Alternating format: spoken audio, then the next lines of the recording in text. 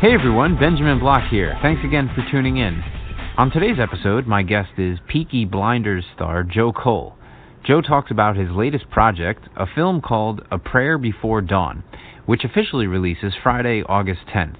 It's a role where Joe portrays English boxer Billy Moore, whose drug addiction has landed him in two of Thailand's worst prisons for a total of 15 years.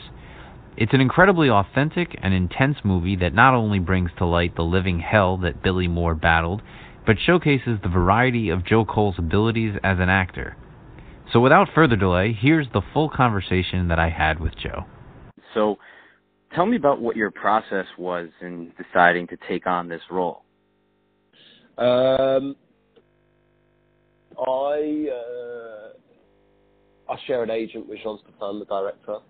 And he responded to some of my previous work, Offender, Young Offenders film, and Slap, about a transvestite boxer.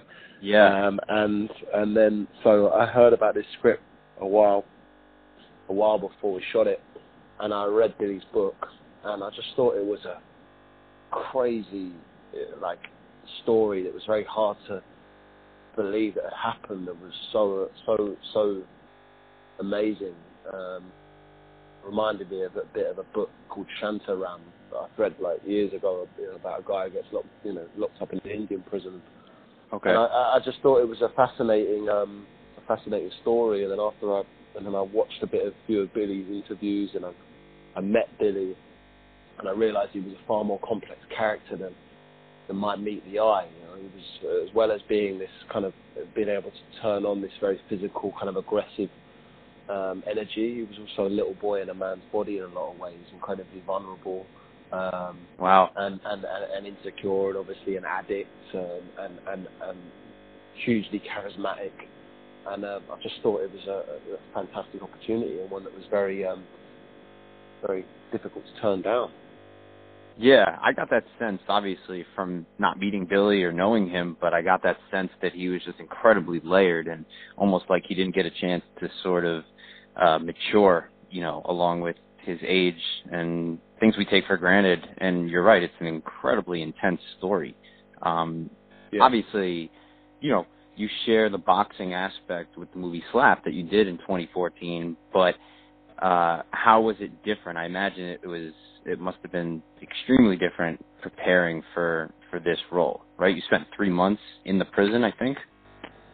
Yeah, we stayed, I was out in Thailand for 3 months, and, I was in these spit and sawdust boxing camps, waking up at the crack of dawn, eating Thai food, sparring with loads of different Thai fighters, prisoner boxers, ex-prisoner boxers. It was a whole different level of kind of immersive experience. Yeah, and you said that the blood and the bruises were real. I think I read that, and you were working alongside ex-prisoners and professional kickboxers. Talk about that a little bit, because the authenticity, and it almost seemed like it was a documentary. Like you said, it's almost hard to believe this guy Billy Moore lived this kind of life, and and not knowing that, I would have completely believed that it could have been a documentary. Jean-Stéphane, shoots almost in a documentary style sense. He likes to get the real people, and he likes to make it as authentic and immersive as possible. We did that with his previous film, Johnny Mad Dog, about child soldiers in Liberia. Oh, went right. to Liberia and found all these child soldiers in this town where the rebels had up and left, and they were on the streets fighting for scraps. And he put them in a flat, in an apartment together, and gave them guns and blanks and recreated their lives. And with this story, he sort of infiltrated the gang underworld in Bangkok, in Thailand, and found all these ex-prisoners, and one, part of the process for him and for us was that he wanted them to be able to tell their stories, and so they're playing themselves, and they're telling their stories as well, and some of them actually do tell their stories of how they got into prison in the movie, and that was part of the whole beauty of the shoot, which we tried to collaborate with all these ex-prisoners, both on and off camera, to create an environment that was and to create a film that just took this to a whole new level of realness. Yeah, and you feel that, no doubt about it. And they were all ex-prisoners. Obviously, you couldn't work with people that are currently in the prison that you filmed at, right? Yeah. So we shot in a disused prison. It had recently closed down, and they populated it with all ex-prisoners in Thailand. But then we also shot the final the end of the film in a real prison in the Philippines. Really? 3,000 prisoners. Yeah, they put a boxing ring in the middle of the courtyard. I went toe to toe with the champion Thai boxer. Whoa. And that was a working prison, which is crazy because in the Western world, in England or in America, you'd never be able to do that. No question. But we did, and a load of guys tried to escape the day we filmed, and our makeup artist had like 2 big bodyguards with her at all times, and that was another thing that just it was pretty incredible. That is just remarkable. How do you not leave those days just completely drained? I mean, what were you like when you left this movie? It was almost, I would think you would have to have sort of a return to reality or a grief period or something. I remember getting on the plane home from finishing the movie and feeling very emotional, which is a bit naff really, because at the end of the day, all I'm doing is making movies. But I felt like it was such a kind of all-encompassing experience, and I've met so many great people with fantastic lives, history, and these lives that they've lived, and I felt like I could share in that, and I felt that no matter how the movie turned out, I'd had this experience that most people on this planet, if not all of them, would ever get to experience. And I felt very, very lucky that I'd had that. Yeah, it's almost as if you take a little bit of a piece of a character or a movie with you whenever you leave it, and you must just grow in so many different kind of ways from having those experiences. I can only imagine. And, Definitely. So as far as the sport itself, are you a boxing fan, or have you become one because of these films and these kind of the physical nature of these films that you've sort of taken on? It's definitely become something that I've become a lot more interested in. Obviously, when you learn a skill set like the one I've been lucky enough to learn, you use that, and I implement that in my day-to-day exercise regimes. I still box and skip and Thai box and do all of that stuff. So yeah, it's like you're lucky. We're lucky in this sense because I was forced to off my own back to learn Muay Thai so I didn't come up trumps and look like an idiot on camera, and that pressure has paid off because now it's something that I'll have in my locker for the rest of my life.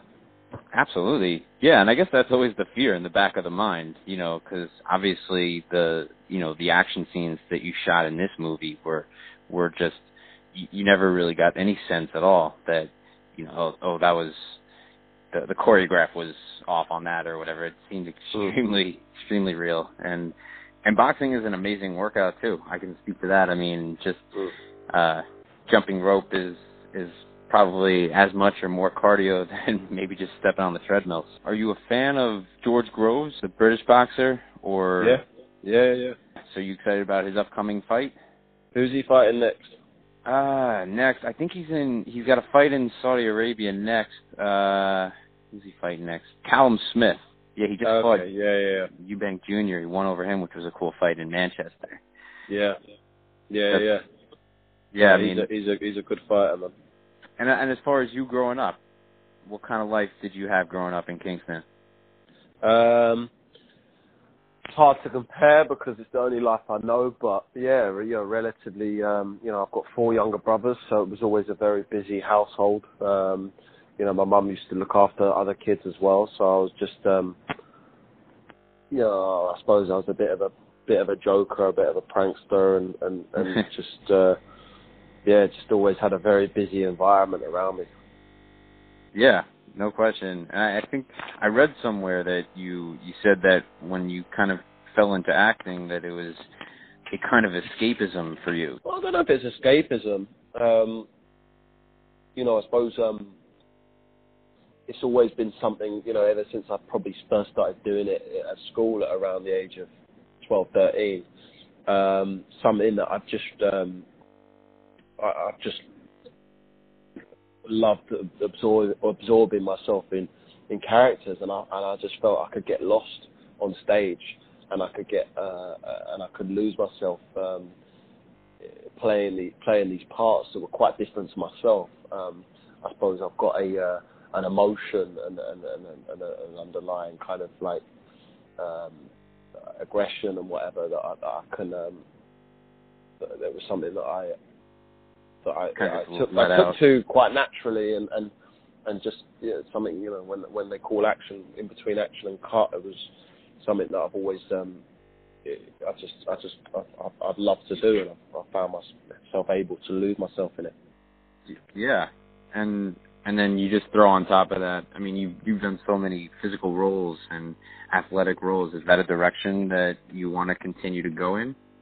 I'm all about variety. Just so happens you get what you're given to a certain extent, and people have obviously responded to my other physical roles and given me more. But for me, it's about variety, and I love, that's why I did Black Mirror, which was a complete antithesis of Prayer Before Dawn.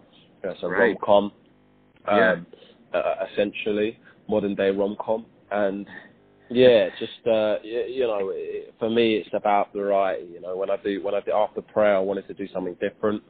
It's 2 years on now, and potentially I could do something else in that vein. But we'll see. Good roles and good filmmakers is what I'm looking for. I mean, you've shown that already through Peaky Blinders and that episode in Black Mirror and with A Prayer Before Dawn. I know I'm only mentioning just a few of your entire body of work, but there's a ton of variety there. So definitely an amazing job. Thank you. Did you? That's what I wanted to ask you also. Did you get a chance to box with Billy or get in the ring with him? Because I know he's not allowed in Thailand, right? Yeah, I mean, Billy's like, I never got in the ring with Billy. I think that might be detrimental to the to the nature of the shirt. He's in his 40s, and he's the injuries that he sustains in the film, like he still has, obviously, and really, he's recently battled.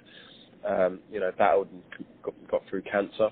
But I certainly became good friends with Billy, and he was a massive, great resource for me for this movie, and incredibly helpful from start to finish.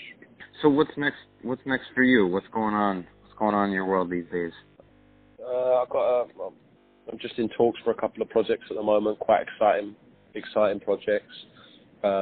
Some in the UK, but quite a bit in America now. I want to get back out to the States and do some more work out there. I love working out there. I feel like being from the UK, I think maybe part of the reason that a lot of the British actors are out there is because you're almost on a blank slate. You can play a variety of roles. Is that right? I think so. Yeah, I think there's perhaps less prejudice coming to America. Whereas in England, if you're from a certain place, you tend to get those roles. Whereas in America, I think there's a lot more room for playing a variety of roles and characters. That's interesting. I guess you can sort of be stereotyped or pigeonholed or whatever word you want to use, anywhere you are. But that's encouraging to hear that there's a lot of variety and openness here in the States. I mean, maybe does Netflix and Amazon and streaming places have a lot to do with that, you think? Yeah, I think so. There's so, even from when I first started acting, there was a handful of channels in England that I could try and get a part on, and playing, teens and early 20s sort of characters. It was very, very limited.